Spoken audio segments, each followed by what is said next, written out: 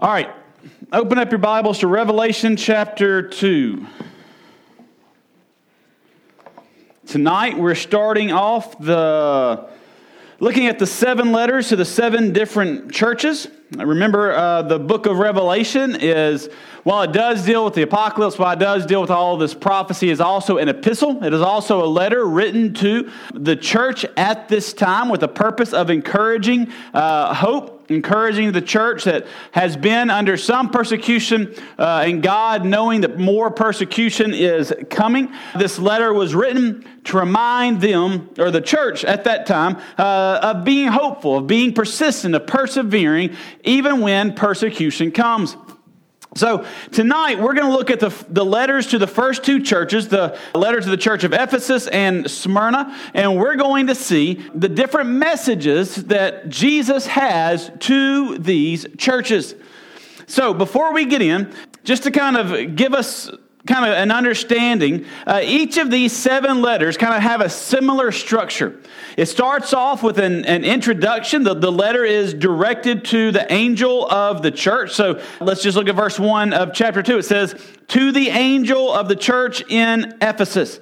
Now remember, last week we talked about the angels being not necessarily real angels, not being the leadership, but the angel is kind of this manifestation, this personification of these churches, is represented before God, and so kind of personifying all that this church is, both good and both bad, their strengths, their weaknesses, and that kind of matches into the context of the purpose of these letters. Then we see the introduction of Jesus as the author. So in verse 1 of chapter 2, it says, "To the angel of the church in Ephesus write, the words of him who holds the 7 stars in his right hand, who walks among the 7 golden lampstands." Now, it introduces to us Jesus as the author, and each kind of description that we see of Jesus at the beginning of these letters comes from the description of Jesus we saw in Revelation chapter 1. When John turned to see who was speaking, and he saw Jesus, and he kind of lays out this vision of what he sees of Jesus, that's where he pulls these descriptions of Jesus. Then we have the meat of the letter, so to speak, the main part, which for the most part, with the exception of about 2 letters, it follows this kind of common theme. There's an encouragement. Hey, here's what you're doing good. There's some kind of chastisement. Here's what you're not doing good. And then there's a final encouragement seeking to build them up. And that final encouragement in the closing all delivers, kind of starts off in the same way. It delivers a promise, and it says, "To the one who conquers." So if you looked at verse 7 of chapter 2, about halfway through it, it says, "To the one who conquers, I will grant you to eat the tree of life, which is in the paradise of God."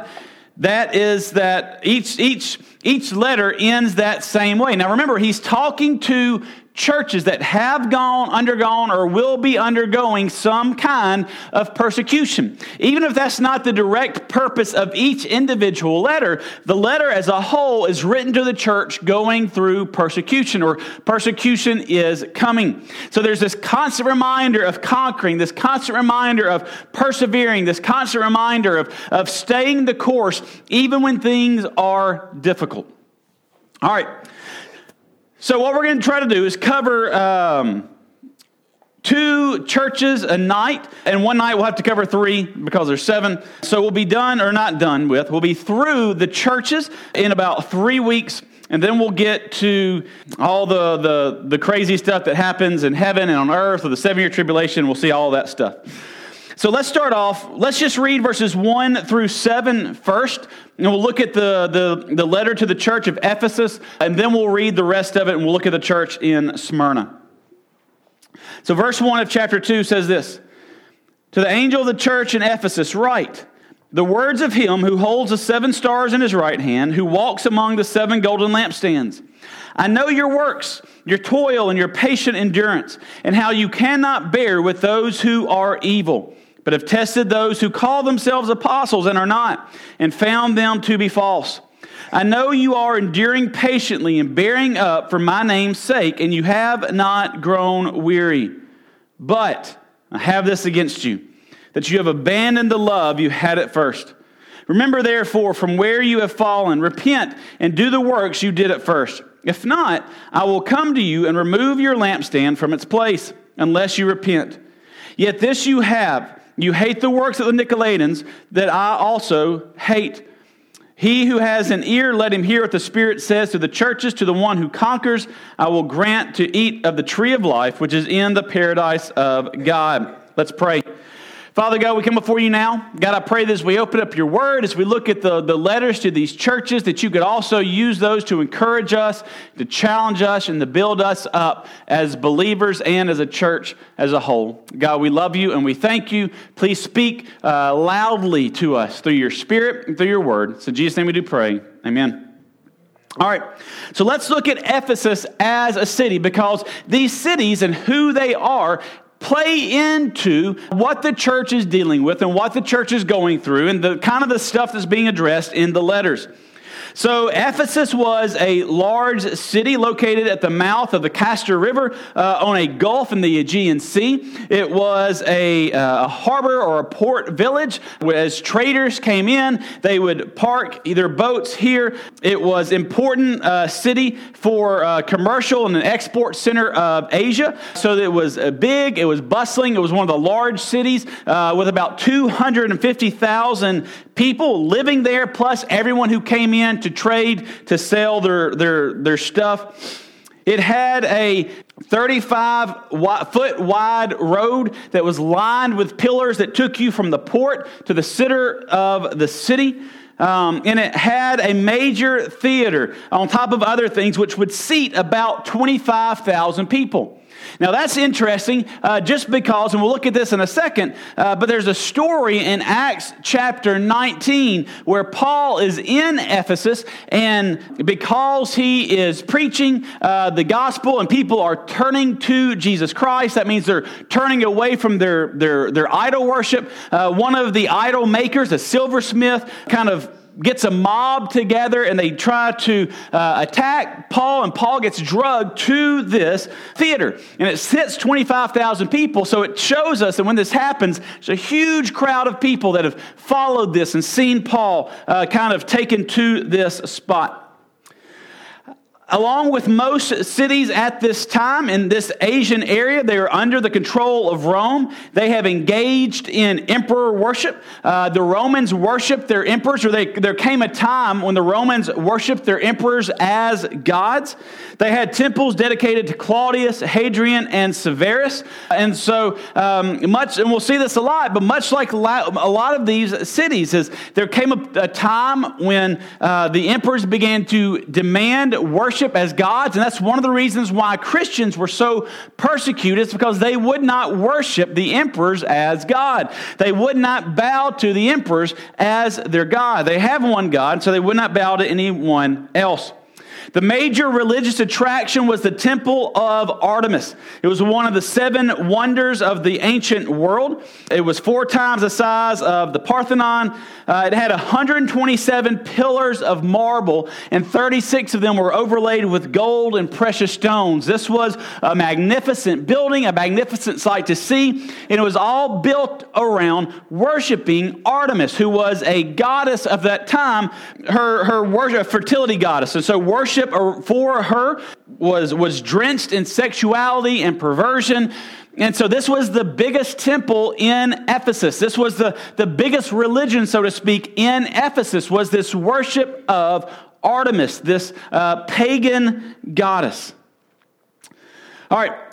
So that's kind of the city. So that's the Christians that live in Ephesus. They are in this city that's a port city. So there's constantly people coming and going. People with different cultures, people with different religions. They live in this city where the largest religion is the worship of this pagan goddess, this false goddess, not real. Artemis, whose worship, because she is the goddess of fertility, was drenched in sexuality and perversion. She would have had temple prostitutes where people would come in, and that's how they worship. And so it was think of Las Vegas and probably multiply it by 10 when it comes to the perversion in the city. And so this is the area that they lived in. This is where they existed.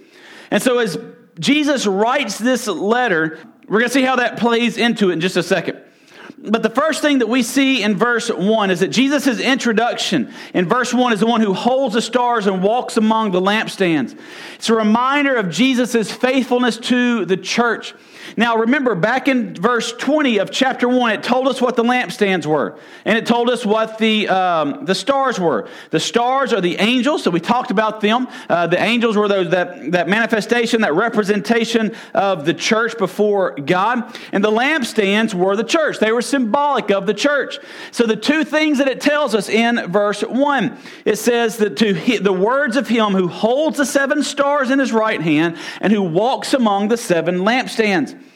The word hold here in Greek is a very strong word, and it indicates a very firm grasp.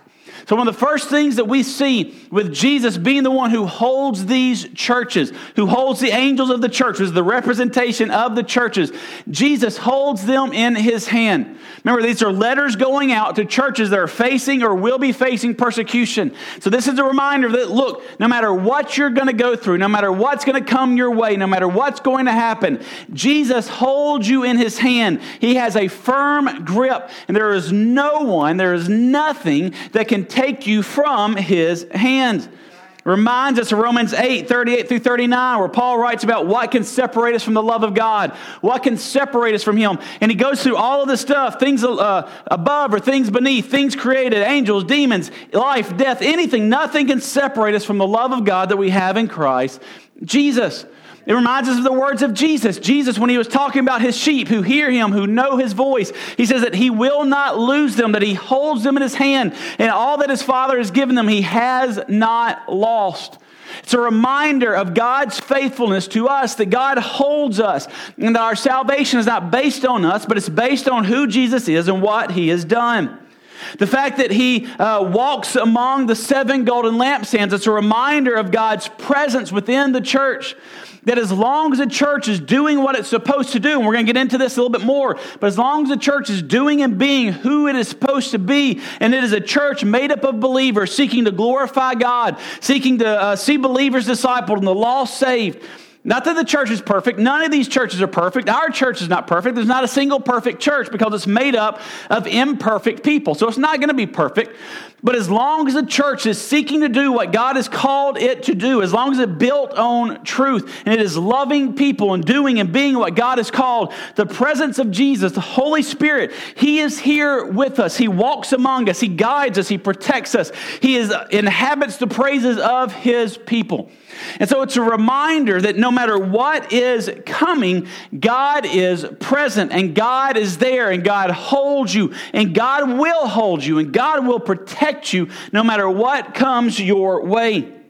But it's also a reminder of Jesus' possession of the church, that the church is his. He holds it in his hand. He walks among them. We are his possession. We have been bought with a price. We are no longer our own, but we are his. And it's a reminder of Jesus' authority over the church. Remember, we talked about how these letters kind of follow a similar structure. And one of the aspects in all the letters, except for 1 or 2, I think Smyrna and I think maybe Philadelphia, there's some kind of chastisement. There's some kind of, hey, here's an area where you need to step it up. Here's an area where you're not doing all that great. Here's an area where you need to be better, a sin that you need to repent of. Jesus has the authority to tell the church, look, here's what is good that you're doing, what is righteous, what is obedient, what is following God, and here's an area where you have fallen short and you need to repent and turn around. And because Jesus holds the church in his hand, because he walks among the golden lampstands and have authority over the golden lampstands, which we'll see in a second, he has the authority to tell the church or to lead the church, to guide the church, to prune the church, and to lead the church closer to him. All right, verses 2 and 3, we see that Jesus praises this church because of their devotion to truth and the fact that they fight against false teachers. Look at verses 2 and 3. He says, I know your works, your toil, and your patient endurance, and how you cannot bear with those who are evil, but have tested those who call themselves apostles and are not, and found them to be false. I know you are enduring patiently and bearing up for my name's sake, and you have not grown weary. One thing that we see about this church of Ephesus is they are a church that stands on truth. when it comes to their doctrine, when it comes to what they believe, when it comes to being able to suss out a false teacher or a false apostle from what is true doctrine, from what is true about who God is and who Jesus is and how they work in our lives and in the church. They are a church that has said, we will stand on truth. So if a false teacher comes our way, we're going to recognize that. We're going to make sure that they have no impact on us.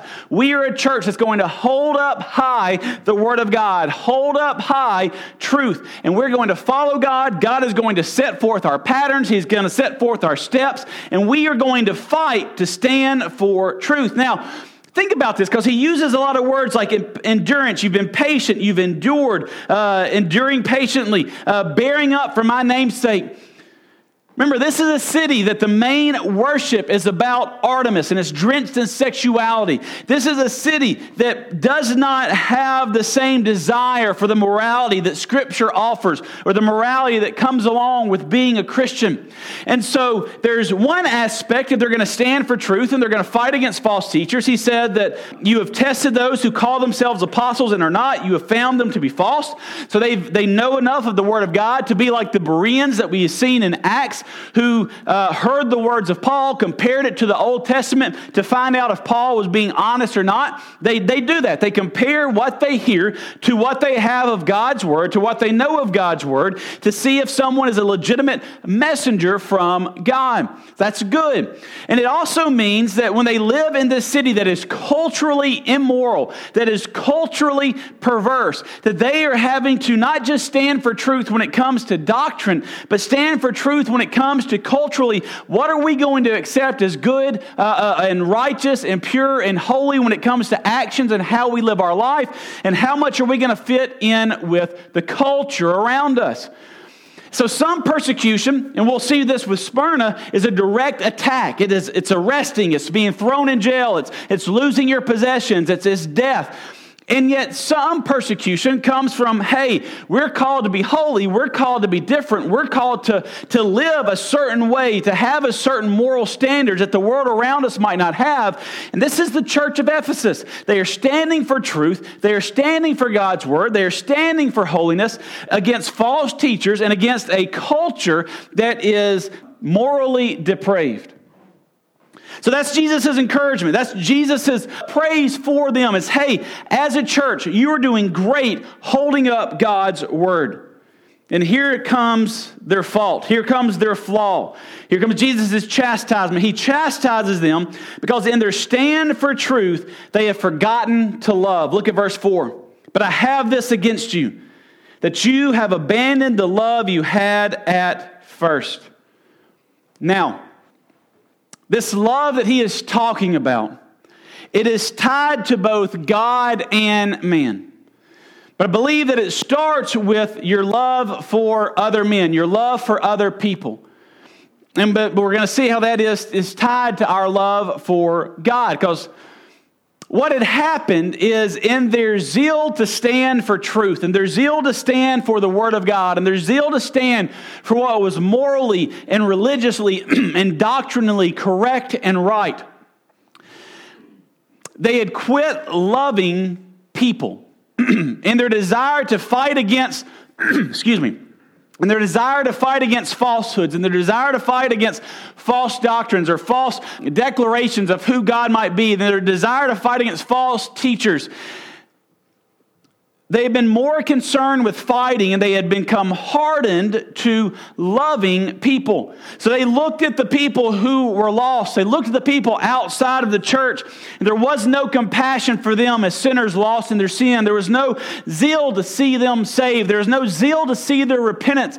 There was only hostility. They looked at those outside of the church, whether they be false teachers, whether they be people engaged in the culture around them. And instead of looking at them like Jesus did, as he looked on Jerusalem as those who were sheep without a shepherd, they looked at them and said, those are the bad people. Those are the ones who are trying to infiltrate our church. Those are the ones who are the false teachers. Those are the ones who are persecuting us because we are culturally different. And instead of loving them, they kind of built up this wall of separation, saying, that's them and this is us. We're doing what is right. We're standing for truth. And they were, but in their zeal to stand for truth, they had forgotten to love people.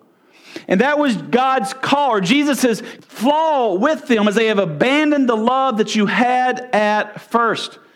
Now, we know that to love people or to love God means to love people. As a Christian, loving God and loving people are intrinsically tied together. When Jesus Christ was asked, what is the greatest commandment? What did he say? He said, the first, love the Lord your God with all your heart, mind, soul, and strength. The second, love your neighbor as yourself. Those are tied together. In John chapter 13, Jesus said, a new commandment I give you, that you love one another. Just as I have loved you, you are to love one another. Verse 35, he says this. He says, by this, all people will know that you are my disciples, if you have love for one another. So how do people know that we are the disciples of Jesus Christ? How is our Christianity shown? How is our faith magnified in every real way to the world around us? That we love people. In 1 John 4:20, it says this, if anyone says, I love God, and hates his brother, he is a liar. For the one who does not love his brother whom he has seen cannot love God whom he has not seen. The Bible ties in this reality that to love God means we love people. And if we cannot love people, it plays into us loving God. We cannot, according to God's word, love God if we do not love people. 1 John, very black and white. You cannot love God, or he says he's a liar, for he does not love his own brother whom he has seen. He cannot love God whom he has not seen. And so when Jesus lays out this flaw to this church, it's a pretty big flaw, because he's saying, look, you've left your first love, or you have not loved as you did at first. You're not loving people, and so therefore you're not loving God. Yes, you're standing for truth, and that is noble, and that is good, and that should be done. But at the same time, in your zeal for standing for truth, you cannot ignore the rest of the world. You cannot see the world as the enemy. You have to look at people with love and grace and compassion. If not, there's a huge problem that comes with that. So, excuse me. So Jesus calls them to repentance. He calls them to repent by remembering the love that they have experienced and shared. Verse 5. It says, remember therefore from where you have fallen, repent and do the works you did at first. If not, I will come to you and remove your lampstand from its place unless you repent. So the first thing that we see is there's this call to repentance. Remember where you have fallen, repent and do the works you did at first. So what does this mean? To remember what you've done, to do what you did before. Remember from where you have fallen. Remember, we love people. Why? Because we love God. We love people because God loves people. We love people because God has shown us such an immeasurable amount of love through the gospel, through Jesus Christ, that we are to show that love, model that love to the world around us. We are called to love as God has loved, and God loved his enemies, and God loved people with the gospel of Jesus Christ. Jesus' love, or God's love, is perfected and manifested the best way that it can through Jesus Christ coming and dying for our sins. And so when they are called to repent, where they are called to remember from where they were fallen and do the things that they used to do, that means one is remember the gospel. It's remember what God has done for you. Remember how God has loved you. And then in turn, do what you did before. Love people. Look, it might mean that people come in that believe differently. It might mean that people come in that are false teachers and they try to take over, and you've got to fight against that. You're doing that. Keep doing that. But you can't ignore loving people. You have to continue to love people. There was a time when this church got started, and we don't know, well, Paul started this church, but there was a time when they did love people. That's how the church grew, by them reaching out. And then somewhere along the line, they stopped that. They stopped doing what God had called them to do. They quit loving people. And this is a call to say, look, remember the gospel. Remember how you have been loved. And then show that love. Share that gospel with the world around you. That's their repentance. Remember what God has done for you and show that love to others. And he gives them a very stern warning if they do not repent. He says, if not, I will come to you and remove your lampstand from its place unless you repent. It's a pretty serious repercussion, because remember, How is Jesus addressed or defined or described in the introduction of this letter? As the one who holds the 7 stars in his right hand and who walks among the lampstands. It's the churches.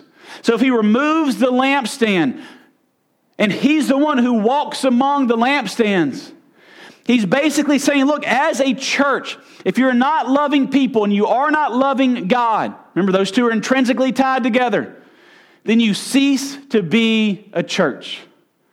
The church's purpose is to love God, honor God, and to love people, love the lost with the gospel, and love believers and see them grow in their faith.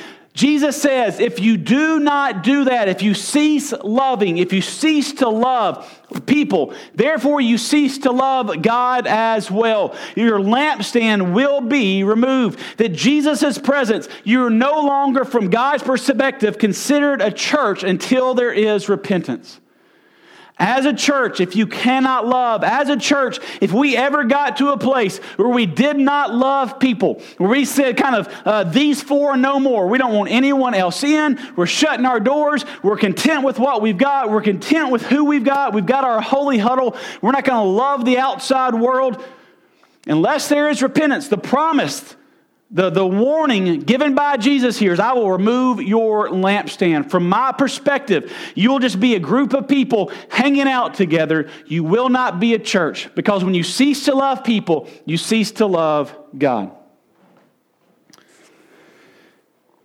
Now, in verses 6 to 7, as he closes out, there's a couple of things that he does. He calls him to persevere, but let's read. He says, yet this you have, you hate the works of the Nicolaitans. Now, we see them a couple of times. We don't know a lot about them historically. We just know that they're a group of people who believe something wrong. They were enemies of the church. So he said, you hate the work of the Nicolaitans, which I also hate. Now, wouldn't that be a terrible thing to be said about you for all of eternity, that Jesus hates the things that you are about, that Jesus hates the things that you do? That's what he says about the Nicolaitans. He says, verse 7, he who has an ear, let him hear what the Spirit says to the churches. To the one who conquers, I will grant to you to eat of the tree of life, which is in the paradise of God. All right, so 2 things as he calls them to persevere. 1, as he commands them to love, he's not commanding them to quit fighting for truth. He says, look, you hate the work of the Nicolaitans. These are false teachers. This is a false doctrine. This is false stuff that they are pushing and preaching. You hate that. Great. So do I. That takes us back to how he started. You stand for truth. You fight against false teachers. You stand for what is right.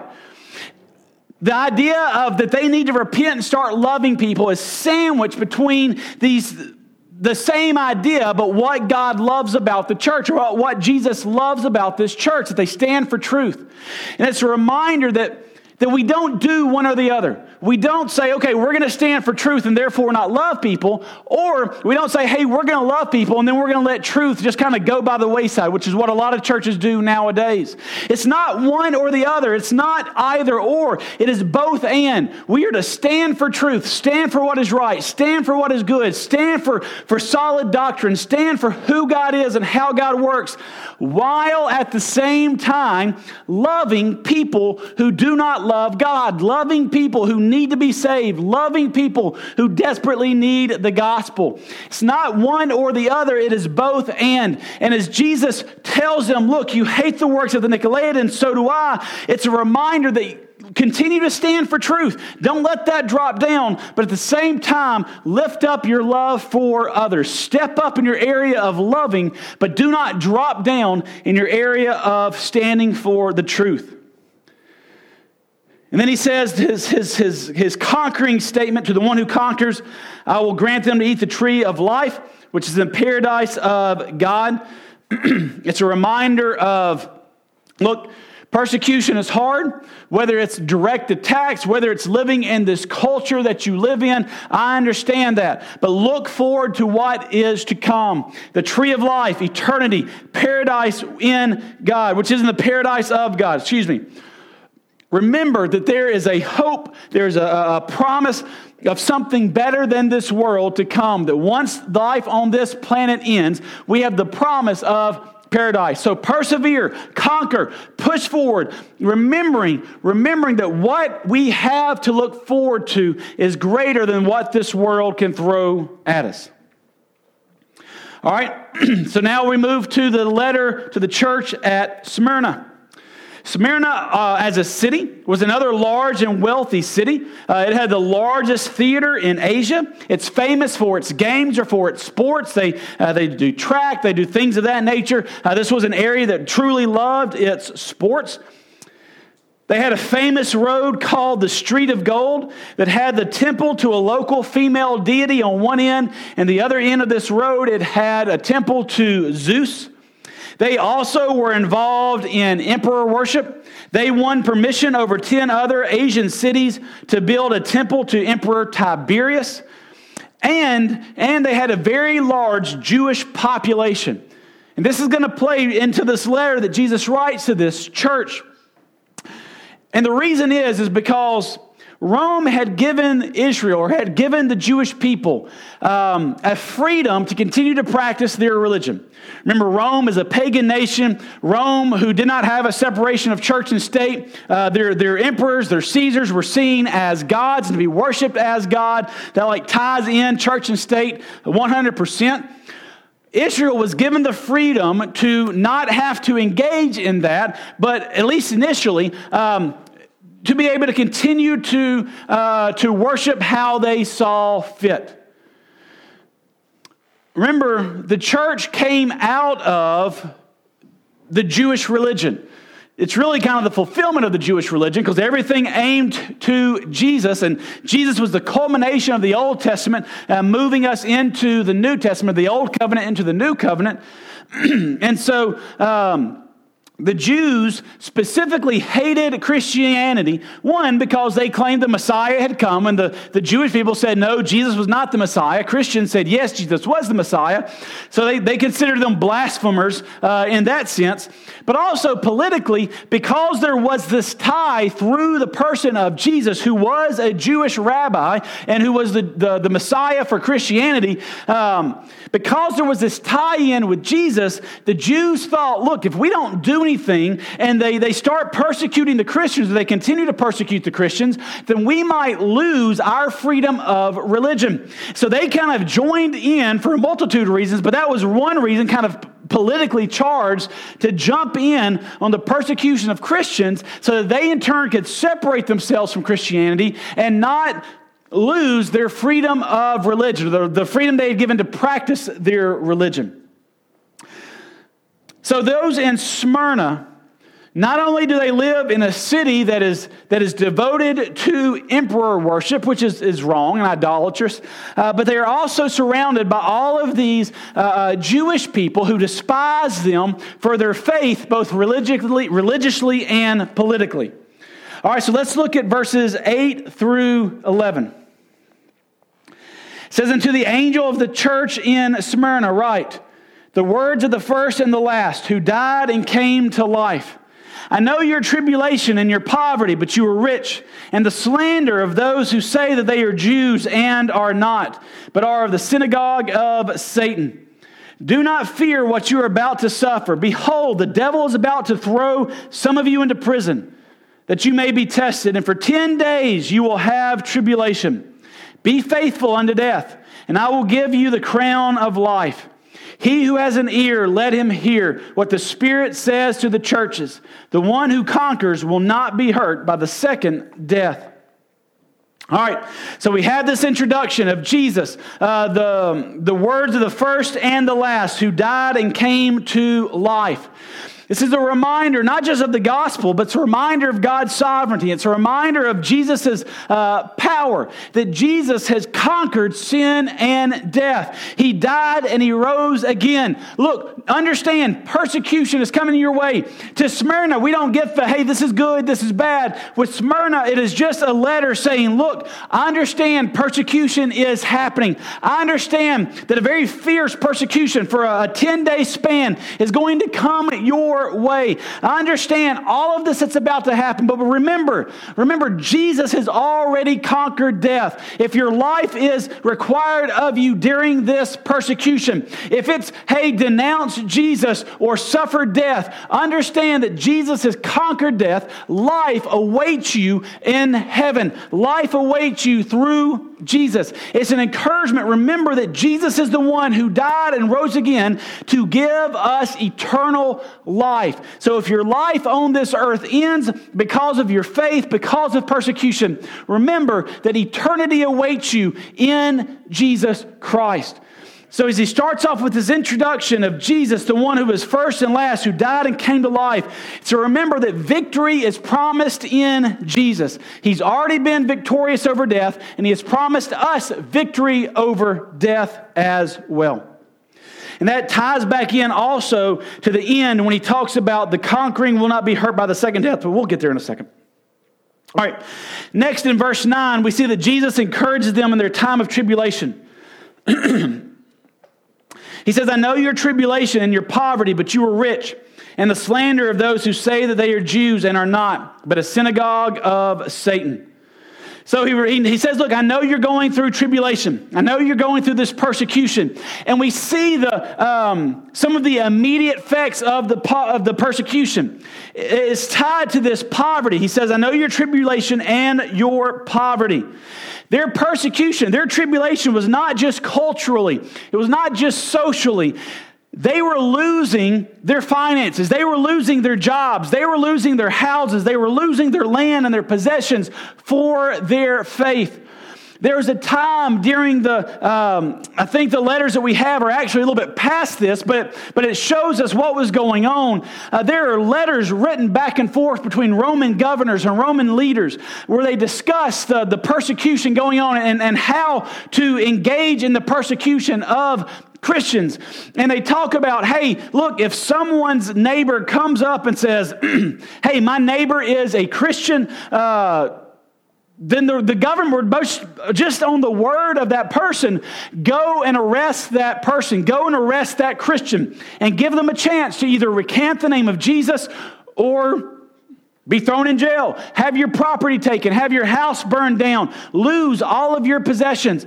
So if you made your neighbor mad or your neighbor did not like you, much like these Jews that he talks about here, if they did not like you, then all they had to do was go to the leaders and say, hey, look, my neighbor is a Jesus worshiper, he's a Jesus follower, and all of a sudden you were done for. You'd lose your possessions, you'd lose your house, you'd lose your job, you'd be thrown in prison.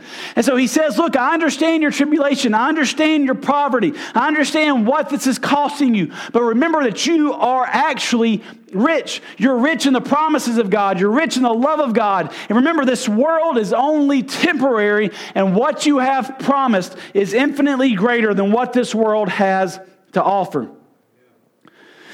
So he says, I know your tribulation and your poverty, but you are rich, and the slander of those who say that they are Jews and are not, but are a synagogue of Satan.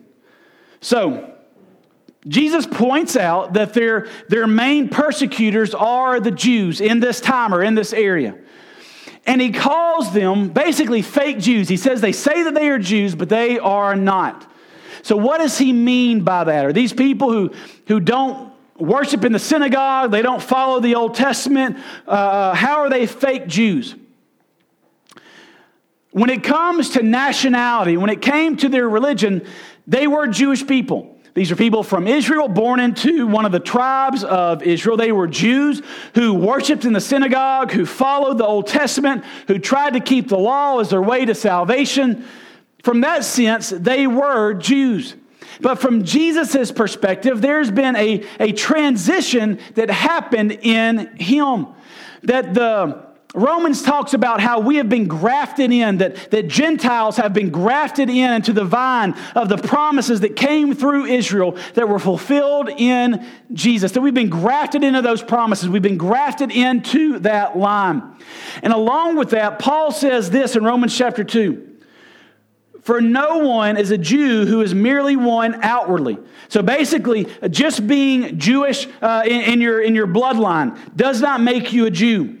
Nor is circumcision outward and physical, But a Jew is one inwardly, and circumcision is a matter of the heart, by the Spirit, not by the letter. So what Paul is saying there is, look, you've got these Jews who say, look, we are God's chosen people. The promises came through us. They came through Moses. They came through Abraham. We are God's chosen people. So because of that, we get the blessings of God solely because we are Jews. What Paul says in Romans chapter 2, because of Jesus Christ, being a Jew in the line of receiving those promises, in the line of being God's chosen people, in the line of being the sons and daughters, the children of God, it's not your nationality. It's not being a Jew outwardly or physically. It is those who are circumcised of the heart. That's another terminology that Paul uses for salvation, that the old man has been cut off, that the sin nature has been cut, and new life has been given. And so Paul makes the argument that it's not your Jewishness that makes you a child of God, but it's your faith in Christ that makes you a child of God. So as Jesus writes this letter, he says, look, they say they're Jews, and in a sense they are when it comes to their physicality, but they have rejected me as the Messiah. And now those who are the chosen people of God, those who receive the promises of God, it's not based on your bloodline, it's based on where you have placed your faith. And he calls them a synagogue of Satan. And this isn't the first time Jesus has done this. In John chapter 8, this discussion goes on between the Jews and Jesus. And it goes like this. And they answered him. This is the Jews answering Jesus. Abraham is our father. So they come from Abraham. Remember, the promises came to Abraham. Abraham was the father of the Jewish people. And Jesus said to them, if you were Abraham's children, you would be doing the works Abraham did. But now you seek to kill me, a man who has told you the truth that I heard from God. This is not what Abraham did. You're doing the works your father did. You are of your father, the devil, and your will is to do your father's desires. He was a murderer from the beginning and does not stand in the truth, because there is no truth in him. When he lies, he speaks out of his own character, for he is a liar and the father of lies. Jesus began to make this distinction all the way back in his ministry, before Paul was even a Christian, that those who are the followers of God, it doesn't matter about your genetics, it matters where your faith lies. And he calls these people fake Jews in Revelation chapter 2, because though they are nationally Jews, they have rejected Jesus as the Messiah, and they do not place their faith and trust in him as the Messiah. And so he says they are slandering you, and I understand that, but understand that they are not real Jews. They have not placed their faith and trust in me, but they are a synagogue of Satan. They are tools of the devil. They might come to you and say, look, I'm a Jew. I have more authority to speak than what you do as a Christian. But he says, no, look, they are of their father, the devil. So that's those who are persecuting them. Jesus was very firm in how he defined them. And then in verse 10, he gives them a warning of the short-term persecution coming their way. It says, do not fear what you are about to suffer. Behold, the devil is about to throw some of you into prison, that you may be tested, and for 10 days you will have tribulation. Be faithful unto death, and I will give you the crown of life. He gives them a very specific timeline. 10 days. Persecution is coming you very severe. You can be thrown into jail. Some of you to be tested. Understand that is coming. He is preparing them for that. And then he tells them that if they are faithful, they will receive the crown of life. Now, all believers receive a crown of life. This is not talking about kind of that royal crown. Remember, we said that the games were popular there, sports were popular. When someone won, when they persevered in their game, when they were victorious in their games, they received that crown, that garland, that wreath that would set on their heads. And Jesus is affirming to them that victory comes when you persevere. Victory comes when you are faithful. Victory comes when you do not get up or give up because things get difficult. And then in verse 11, he reminds them of the promise of life and victory over death. He who has an ear, let him hear what the Spirit says to the churches. The one who conquers will not be hurt by the second death. Remember, Jesus, his introduction was that he was the one who died and came to life. And because of his resurrection, we've been given victory over judgment. We've been given victory over death. Our guilt and our shame have been removed. So when we die on this earth, as we go and stand before the throne of God for judgment, we are allowed into heaven, not based on what we have done, but based on what Jesus Christ has done for us. So that second death, that eternal punishment, we do not face because of what Jesus Christ has done. So his reminder to them that the one who conquers, the one who endures, the one who is faithful, the one who trusts God and finds their victory in him will not be hurt by the second death. Jesus has paid our price. Because of him, we do not face that judgment that is to come. This is a reminder to that church. Yes, there is a first death that everyone has to suffer. You might die of old age. You might die because you're thrown in jail and you rot in jail as a Christian. You might die as you're thrown to the wild beasts or to the gladiators and to be killed as a spectator sport. There's no telling how you might die. But understand this, everyone will die. The first death is everyone's going to happen. That's not what we try to escape. What we are escaping is that second death, that eternal judgment. And because your faith and trust are in Jesus, that has been paid for, that has been taken care of, that we don't have to worry about that anymore because Jesus has wiped away our guilt, He has wiped away our shame, and we are made whole and complete and perfect in Him. So this is a reminder to these churches. It's an encouragement to these churches that though persecution is coming, stand firm. Because life on this earth, there might be times when it is difficult, but the things that we have been promised, the future that we have been promised is infinitely greater than anything that this world has to offer, even life.